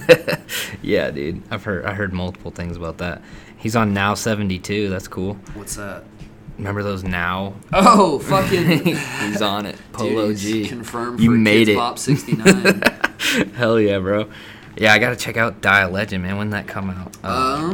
Dropped definitely earlier this summer. year. Dude, there are so many. I'm so late, dude. Like, this summer had so many crazy, like, albums that I feel like I didn't listen to. But there's too much good music. it's What crazy. a problem to have. I know, especially in hip-hop, like, terrible genre, man. It's yeah, just not dude. the same, man. Yeah, dude. Seriously. You want me to go? Please do. Cool, brother. What else we got? This is my Foe. spot See how number. many times I keep cutting you off. Wait, spot number 3. I got 2 left. This is my third. You're third, and holy shit, I can't do math. No, we're good. Because I did 2, and then it's 5. You're right. Yep. Okay. Word. All right. This is my my R&B pick. Ooh. Since we had Groovy. we had a couple R&B people on the list, so I was like, fuck it, might as well put one on there. This is Dreamville's. I think she might be the only girl on Dreamville. Ari Lennox. Yes, She I've heard that name. Yeah, dude, I'm like just now getting hip to her. She's been around. She was on Revenge of the Dreamers. She was on Buddy's album. What's the name of it? Fucking Harlan and Alondra. Yeah. She got nominated for 3 Grammys. People were pretty outspoken about how she should have won a couple of those Grammys and all that. Like, I'm not going to go into Grammy politics, but it just seems like this girl has had a hell of a 2019. And I feel like I should probably listen to Revenge of the Dreamers 3, right? it's just a bunch of, honestly, it's a compilation of a bunch of posse cuts. I'm not mad at that. Yeah, as, no, as it's someone cool. who is also not the world's biggest J. Cole fan, let's say, Yeah. I enjoy it. It's doesn't really have that much J. Cole on it, so no, it's all right. It's nothing crazy. J. Cole fans thought it was the greatest thing ever, but We love you, J. Cole fans. no, dude. Ari Lennox, I listened to her album that came out this year. That I am blanking on the name. Sorry. No worries. No, yeah, I've seen her name pop up. I did not know she was associated with Dreamville, but it's good to have that. Dreamville's definitely building a strong roster, I think. Oh yeah, I mean signing Jid. Jid was That's big, Earth arguably Gang. that was pretty ballsy because he's arguably the best spitter on that roster, and they got Earth Gang too that just are some freaking mutants from outer space. Some aliens. Yeah, but no, Shea Butter Baby is the name of the album. Came out in May. Some really good cuts on there. That Shea Butter Baby title track with J. Cole, super dope. You got Broke with Jid, and then you got BMO, Break Me Off. And this is a song that made me pick her for this because it's a they basically flipped Woo-Ha from Busta Rhymes. Hey, okay. old like late 90s banger and just basically did their own spin on it, and it's a fucking dope track, bro. Like, the beat is amazing. I think Kaz did the beat from Dreamville. I could be wrong. That's kind of dope, kind of in-house thing. Totally. But when I was listening to this, bro, I was getting Erykah Badu vibes. I was getting fucking that, like, that early Lauryn Hill? not Lauryn Hill, kind of Lauryn Hill, no, like kind of like that, like Erykah Badu, kind of Ashanti, just kind of like very singy but kind of hip hoppy. Okay. A. Marie, all that other, like can spit Aaliyah, as well. dude. Yeah, she can spit. She doesn't spit all that much. She's more kind of like melodic and all of, like, I don't know how to explain it. She's just very like. Much more firmly in the R&B. Yeah. She works in rapping, obviously, with the rappers that are on there, and she definitely has her own flavor to it. But I think in terms of an artist, like, you can't go wrong with putting somebody like this on your list, because I think she's going to be a pretty prominent name. Janelle Monáe is another one that comes to mind when I think of her. But no, dude, I'm very impressed by her. I'm not like too I haven't really gone through her discography in depth, but what I have heard, I mean, I don't know. I've heard some people, and I'm like, yo, this person's probably going to blow up, like, when I first hear him. And I'm kind of getting that vibe from her for some reason. I don't really know why, but yeah. sounds like another artist that could use either, like, one giant single or one just killer album to really cement them as, like, okay, there's your spot. That's true, man. But, like, I'm looking at her stats on Spotify, and, like, there's, like, 20 million plus views, and Well, I'm just fuck like, me, she's probably no, already I'm not popping. saying that. It's like that's just crazy that that's not, like, a huge record, you know? Like, Right. huge records now are fucking 500 million Yeah. streams. It's either you've got a cult following or everybody in the world is listening to you. Exactly. I think she's kind of got that Dreamville cult following, but she's, like, I think her music definitely speaks for itself, you know? So, Fucking A. Ari Lennox. Another artist I'm definitely fr- excited to check out. She's from the DMV too, by the way. So I think Washington D.C. is where she's Okay. from. So, yeah. Good shit. Yes, sir. Well, I'm going to counter your singer with a little bit of a singer myself. Guy we have already mentioned in the broadcast, but 03 Greedo. We sort of went through how we're hoping this Kenny Beats tape will sort of bring him to that next level. I just think he is just such an interesting talent. He's got a very unique, like, not just a writing voice, but an actual voice. Oh, yeah. His singing voice is very unique. Like, you know, as soon as you hear it, oh shit, that's Greedo. Mm-hmm. He's proved he is very good at collaborations. He put out an EP with Neff DeFaro of the Bay Area. He's open to working with just about anybody. Unique style, constantly churning out material. Like I said, he's been in fucking jail, and he's put out 2 projects, about to be 3 projects this year. So I don't mean to beat a dead horse, but I think Greedo has definitely earned a spot on this list, and I think I really hope 2020 is going to be his year as much as he can make it. And I think, especially once he gets out, he's going to show the world that, like, maybe not the world, but the rap community, that he is next up from that LA rap lineage. I really think he's the guy. Hell yeah, man. I just want, like I said, man, just free him and let him do his thing. I just hate when fucking dudes go into jail like right when they're about to pop off. Like, you could feel it, like, bubbling up for him, and then they just Feels like it threw him in happens a cage. a lot. Yeah, like, I mean, XXX, when he deserved what he got. I'm not saying 03 didn't do it with him. I can't really think of anything off the top of my head, but yeah, always fucking To happens. my recollection, 03 got got caught with 400 pounds of meth. Great. According to the story I read. Oh. Which I'm not saying. Listen, I'm obviously not saying. 03 you Heisenberg. should sell. I'm not saying you should sell meth. I'm not saying drug dealing is okay. But again, it goes back to that whole. Felt like when you read about his story, and he's been a Crip for 10 years, and he's been just came from the gutter and just grinding to keep his head above water, and then he finally gets a foothold in a legitimate industry, and then we got you. Yep, And that's what usually happens. His story with the bounty hunters, and his story is insane. And I think if he makes it out the other side, like, he has the makings of a legend. Like, he could be. I think he's set to be like the next Boosie or the next, like, I don't know, like Max B, and I hate to use guys that are sort of incarcerated, but or have been incarcerated, but it's like that kind of cult hero, that almost folk tale hero story, and I think he's got that aura, and I think he's got the music to back it up. Yep. So, Yep. 03 Greedo. I like it. On our list. Love the pick.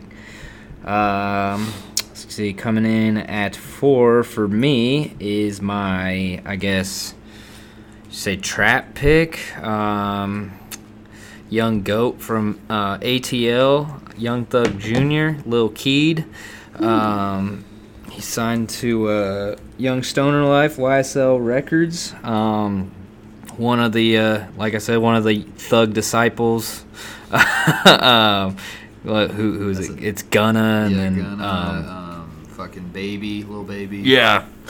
I don't know. Like, Lil Duke. I'm Lil Duke. I'm still trying to figure this kid out, because there's some songs that I really don't like, but then there's some that I'm just like, whoa, like I really fuck with it. Have you heard any of his songs yet? I've heard a couple of his features on Thug-related projects. I don't think I've listened to any of his. I know he put out a pretty bumpin', or like well-known, or what's the term I'm looking for? Greatly listened to. Like breakthrough. Yeah, his album earlier this year had a lot of people buzzing about. Yeah, Long Live Mexico. Okay. I'm like, I've kind of dabbled into it a couple times. Like the song with was it $1 Million Mansion with Future and Thug. That's a banger. I mean, his breakthrough song Nameless, I'm still bumping that, and that's been out since I don't even know when it came out. But I think this kid's, I mean, don't go in there like wanting anything like groundbreaking lyrics wise, but I think like melody wise and just that whole kind of, it's kind of like that trap vibe, that ATL just kind of feel. I think he's kind of bringing something different into it. I don't really know what it is he's bringing in, but like he's just got a really like high pitched voice, and I don't know why I like him, but I like him. So, Lil Keed, I don't know, he's just got some flavor. He's swagged out all the time, and I think he's next up in terms of like ATL rappers. He's got the Young Thug cosign, obviously. I mean, he's signed to his record, whatever. I don't even know if it's a record label, but I think it's a label or like a subsidiary of a bigger label. yeah, I think it's like 300 or something. Is the like, how did 300 get so fucking big? I don't even, what is 300? It's a label. Is that it's not Chief Keef's, is it?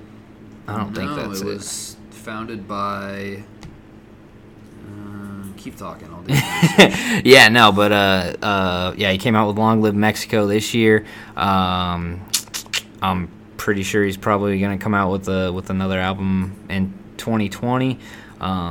He's getting hella plays, and I was honestly pretty surprised to see that he was not on this list. I think he's kind of like the Gunna pick, because like I was talking about, I wrote an article last year where I like pinpointed who I would pick for the 2018 freshman list. And I picked Gunna last year, and they put Gunna on this year, so I think Lil Keed's probably going to end up on it next year. Doesn't really matter either way, but yeah.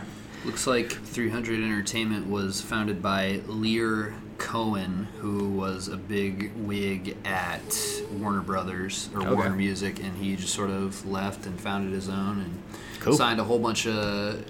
He's given the subsidiary to YSL, and he signed a whole bunch of hip hop, and I would assume it feels like he wanted to break away from this bigger label and do something a little bit more modern, something a little bit more in touch with the internet. Seems like he's well on his way to doing it. I mean, he's got Young Thug. A lot of artists. Young Thug's like I feel like I was having this conversation. I mean, like he was talking about the biggest artist since 2010, and I threw his name out there because he's come out with some pretty definitely. Yeah, definitely. But he's definitely still one of the most influential, I would say. Yeah, he's just still got that like stigma around him, like that. Like, I don't know what. I mean, he was obviously like on some weird like dress wearing stuff that people weren't all on. But like in terms of music, I feel like he's one of like the freshest artists that like keeps kind of like reinventing himself sometimes, and I think that kind of gets looked over by the mainstream. I think people still look at him as kind of like a weirdo. First off, I think it's amazing that like the biggest, most well-recognized member of the Bloods is a cross-dresser. I think that's very forward-thinking for 2019. Yeah. The question I wanted to ask about Keed, and this goes in relation to Thug, is a lot of people think that sort of Thug's disciples like Lil Baby and Gunna, the big knock on them is that they sound too much like Thugga. Mm-hmm. Do you see that being an issue with Keed, or do you think he's got a strong enough style on his own? So the thing with Keed is like sorry man. You good? He's got like he's got a high pitched voice that Young Thug kind of puts in some of his songs, but I think the thing about Keed is that's what he's known for, and he makes it a point to like keep with that and kind of like figure out ways to like differentiate himself. Like there's been videos of him in the studio just like in his own world, just like doing these weird like sounds with his voice, and like people were making fun of him, but then there's people in the comments like, yeah, but the fucking finalized version is gonna be the biggest banger this year.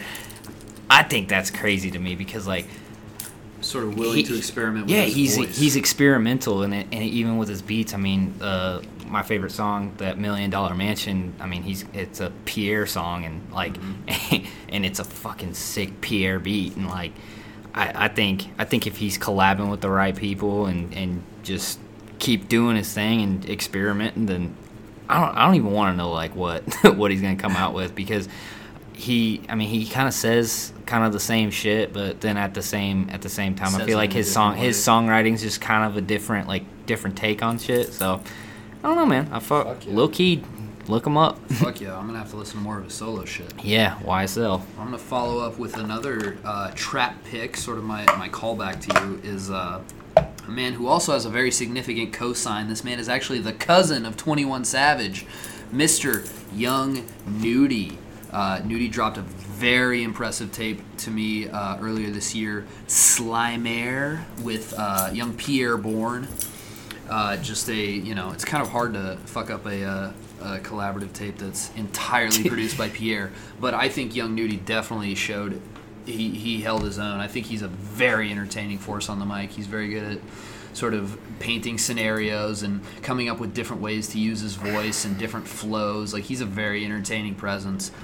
He's got a pretty solid list of mixtapes. I haven't dug too deep into them, but I know the Slime Ball series has been pretty big. But I think Young Nudy, whether he's with Pierre or whether he's striking out on his own, I think he's definitely proved himself to be a very interesting voice on the mic, a very interesting presence. And I think I would like to see him. He's one of these artists that I would like to see focus a little bit more.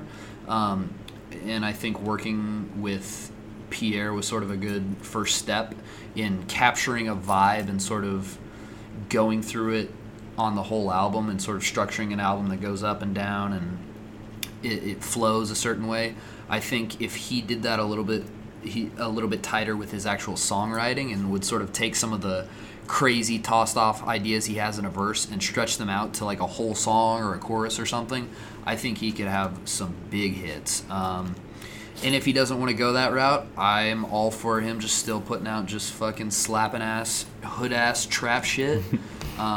I think Young Nudy, he had a lot of buzz this year. I think he's gonna have a lot of buzz next year if he puts out another big project, and I'm interested to see what else he's got going for him. Love it. Love the pick. I hate that I didn't remember to put him in my picks. I don't know why I didn't. But, yeah, dude, Young Nudy's definitely one of my favorite new guys out. Slim. And he was on fucking The Leak. He was on Kid Cudi, the biggest song of the year that hasn't actually dropped yet. God, that song is so fucking good. Yeah, he's, Slimaire is, that mixtape album, whatever it is, I think from front to back it's one of the better trap albums that have come out. For sure. Yeah, it's Definitely like be on my year-end list yeah, somewhere. it has like 5 or 6 songs that were on repeat directly after it. Yeah, dude. I mean, you pretty much summed it up pretty well for me, man. I love Young Nudie. I remember I need listening. to go back and listen to some of his older shit. Yeah, I remember he was on SoundCloud. Like, so he I was feel when. like I've seen the name forever. Yeah. It's one of those guys that you see the name, but just like never really listen to him. But until this year, that was the case. Yeah, I think he's probably gonna be one of my most played artists. Like whenever Spotify like comes out with like my report at the end of the year, he'll probably be at the top just because I've played him repetitive so many times. But yeah, dude, Young Nudie, I don't know how he didn't get on this list. That's crazy, man.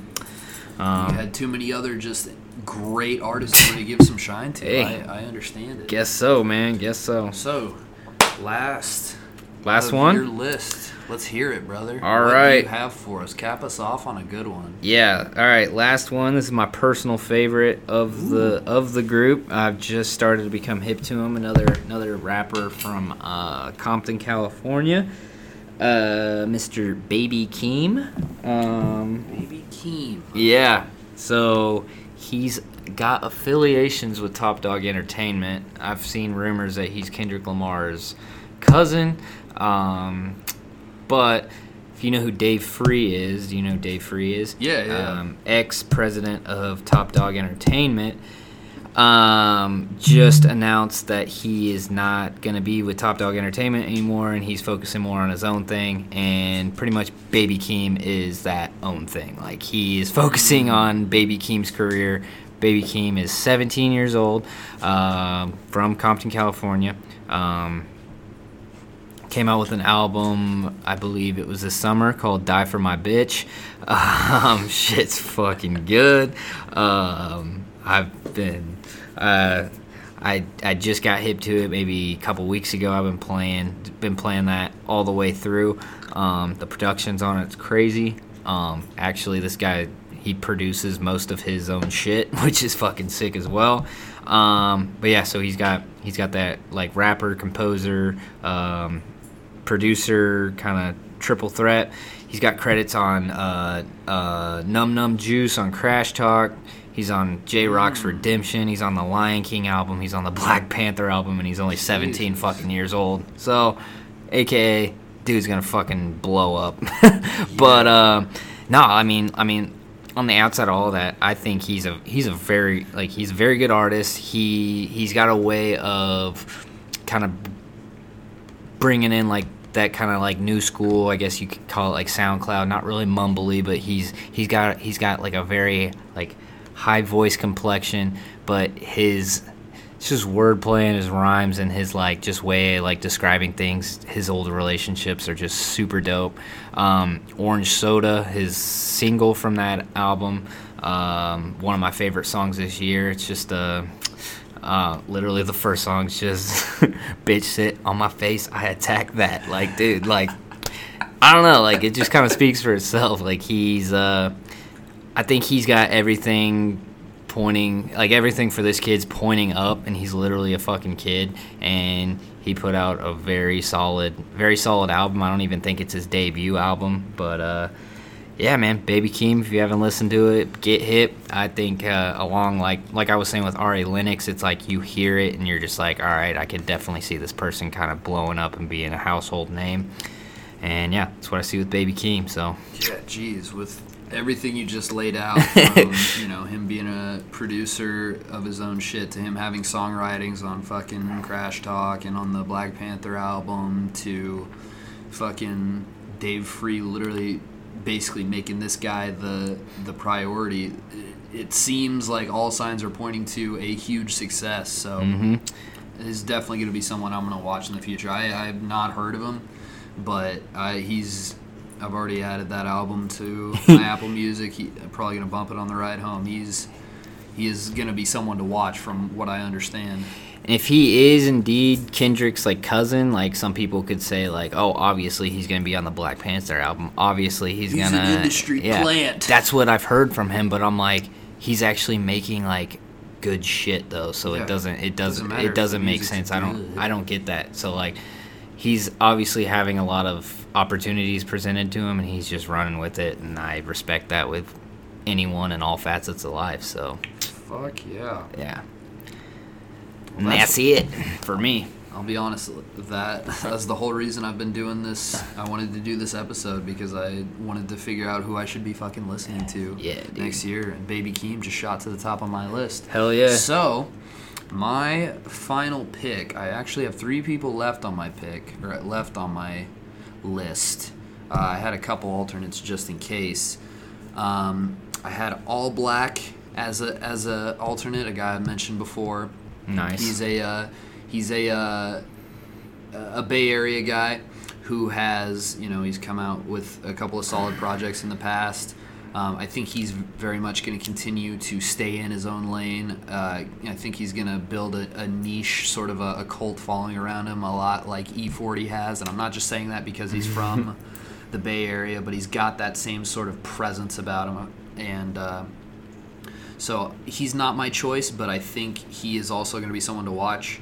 The other person who is on here that is not my choice, but I do think is going to be someone to watch, is a guy by the name of TJX6. Have you heard of anything of him? I saw him buzzing on the internet, and I looked him up, and his shit is... Is he the scammer? Yes. Yes, all right. His shit is hilarious, Yeah. and it's also kind of terrifying, and I hope he never hears this, because I don't want him to, hijack the podcast or anything. Steal the 5 cents. I haven't listened to that much of his music. I listened to his track with Casher Kwan, Dynamic Duo. He has a very interesting flow. I would describe it as Blueface-esque, whereas the beat is a suggestion rather than a rule.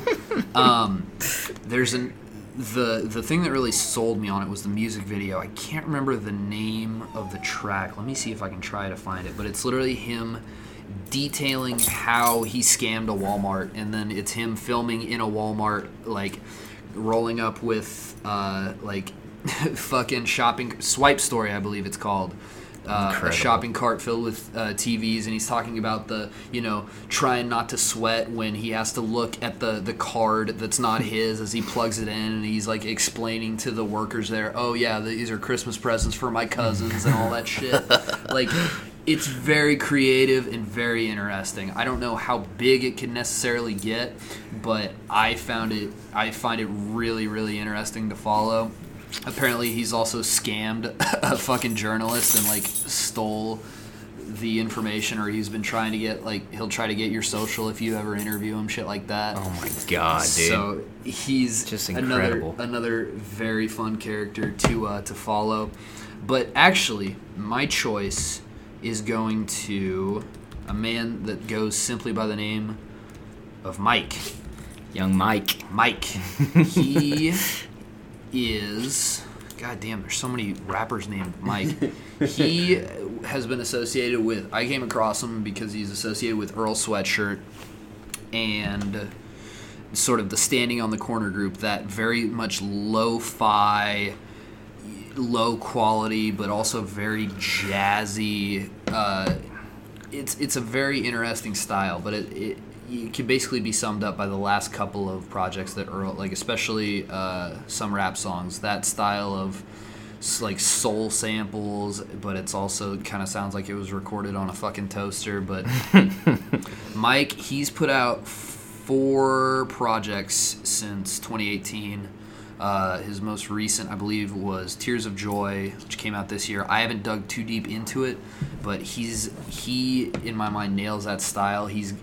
He's able to make that kind of abrasive sound listenable because he's such a strong songwriter. When you can actually tell what he's saying, he's very good at putting together something that's compelling out of that really messy aesthetic. And I don't know if he's necessarily going to be huge, but I think he's definitely going to continue to put out sort of underground projects that are going to keep catching ears. I think he's, each album, the album that caught my ear was War in My Pen, and then he put out Renaissance Man, which I believe came after. It was later that year, and those, they follow the same aesthetic, but they both sound very, very different.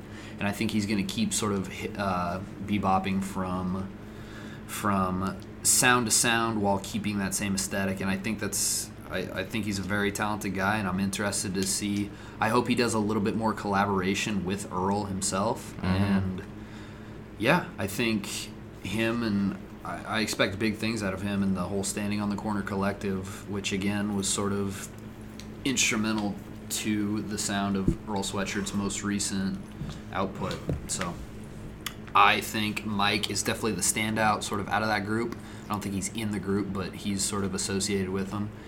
And I think he's going to keep putting out some really solid albums, and I hope more people end up listening to him because he's fucking dope. Hell yeah, man! I got him. Was it Tears of Joy? Yes, saved give that already. shit a listen. Yeah, if you like Mavi, I think you'll enjoy Mike. It's a little bit different, but it's the same sort of vibe. Bet. Yeah. Speaking of Mavi, honorable mention was gonna put him in here, but just didn't. I've still got his most recent tape on my to listen to list. I definitely still plan on listening to his shit. Dude, it's just so tough to listen to like everything. Yeah. It's fucking insane. Yeah. But We do our best, and Yeah. we listen. I guarantee you we listen to more than our listeners do. So Try we're trying to to. consolidate it and break it down into what you need to listen to. We Yes, do sir. that service for you, the listener. So go ahead, run us through your list from the top, and we'll put together our 10, our XXL 2020, or no, our Good Kids 2020 list. Let's hear it. Good Kids. Say 2019 or 2020? Sure, let's go with I 2019. don't care. Either way. I think, 2019, because we're making it in 2019, and it's who we're looking forward to going forward. Word. So I got Who proved themselves this year? Who earned their spot as a freshman this year? I like that. yeah. I got Buddy out of let's just say Los Angeles, California. I got NLE Choppa from Memphis, Tennessee. I got Ari Lennox from Washington D.C., DMV. Lil Keed from Atlanta, and Baby Keem, Compton, California. Beautiful.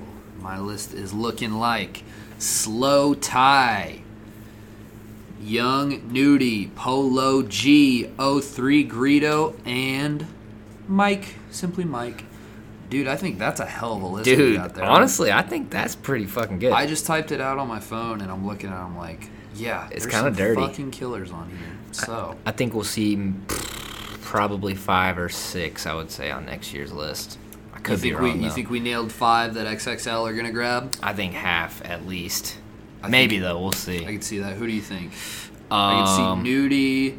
I can see Keed. I think NLE Choppa's a lock. Yeah, Unless easily. something happens.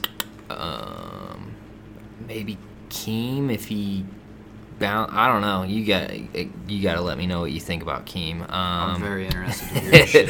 Maybe I'm Very, hyping very him up. interested. Maybe I'm hyping him up too much. No, I'm interested to hear it, bro. Yeah, I think Buddy would be a reach, but yeah, let's say 4 at least. Okay. Okay. No, I like it. I think our list is pretty pretty that's illustrious. I'm gonna go ahead and say it. I bet it's better than next year's list. I think it's better than this year, the 2019 XXL list. Come on our list. Come Yeah, on our come pod fucking- XXL. come at if us, there's bro. still a publication. I'll fucking fight their editor in chief on camera, bro. Dude, I don't even know who their editor in chief is. It's I don't even think I probably knew. someone who's fucking jacked and like a jujitsu master. Well, that's going to do it for this episode of the Good Kids Podcast. Please give us some feedback on Twitter. Let us know what you think. If you agree, disagree with any of our picks, who would you have put in there? If you want to nominate someone for the coveted 11th Good Kids spot, go ahead and let us know. You can find us at The Good Kids Pod on Twitter, twitter.com/The Good Kids Pod. My name is Carlton Douglas Kinley, and I'm on Twitter at KarltonDkinley. And I am Dakota Lofton. You can call me Dak. Hit me up on Twitter, Big Mac Dak, BIGMACDAK. Click the links. You'll find some dope shit in there. And yeah, that's about it. This man studies rap battles for a living. I switched it. Oh, we got a new bio. This is big. What do we got now? I pledge allegiance to the band of Mr. Schneebly and will not fight him for creative control. Name that movie? Anyone? Fucking I know the name Mr. Schneebly. Yeah, School of Rock, bro. School of Rock, there it is. Damn. All right. Well, maybe I taking should. it Maybe out. I should work on it. Maybe I Jack need Black's coming on our show next week to Yep. explain it. All right, guys. news. And we're out.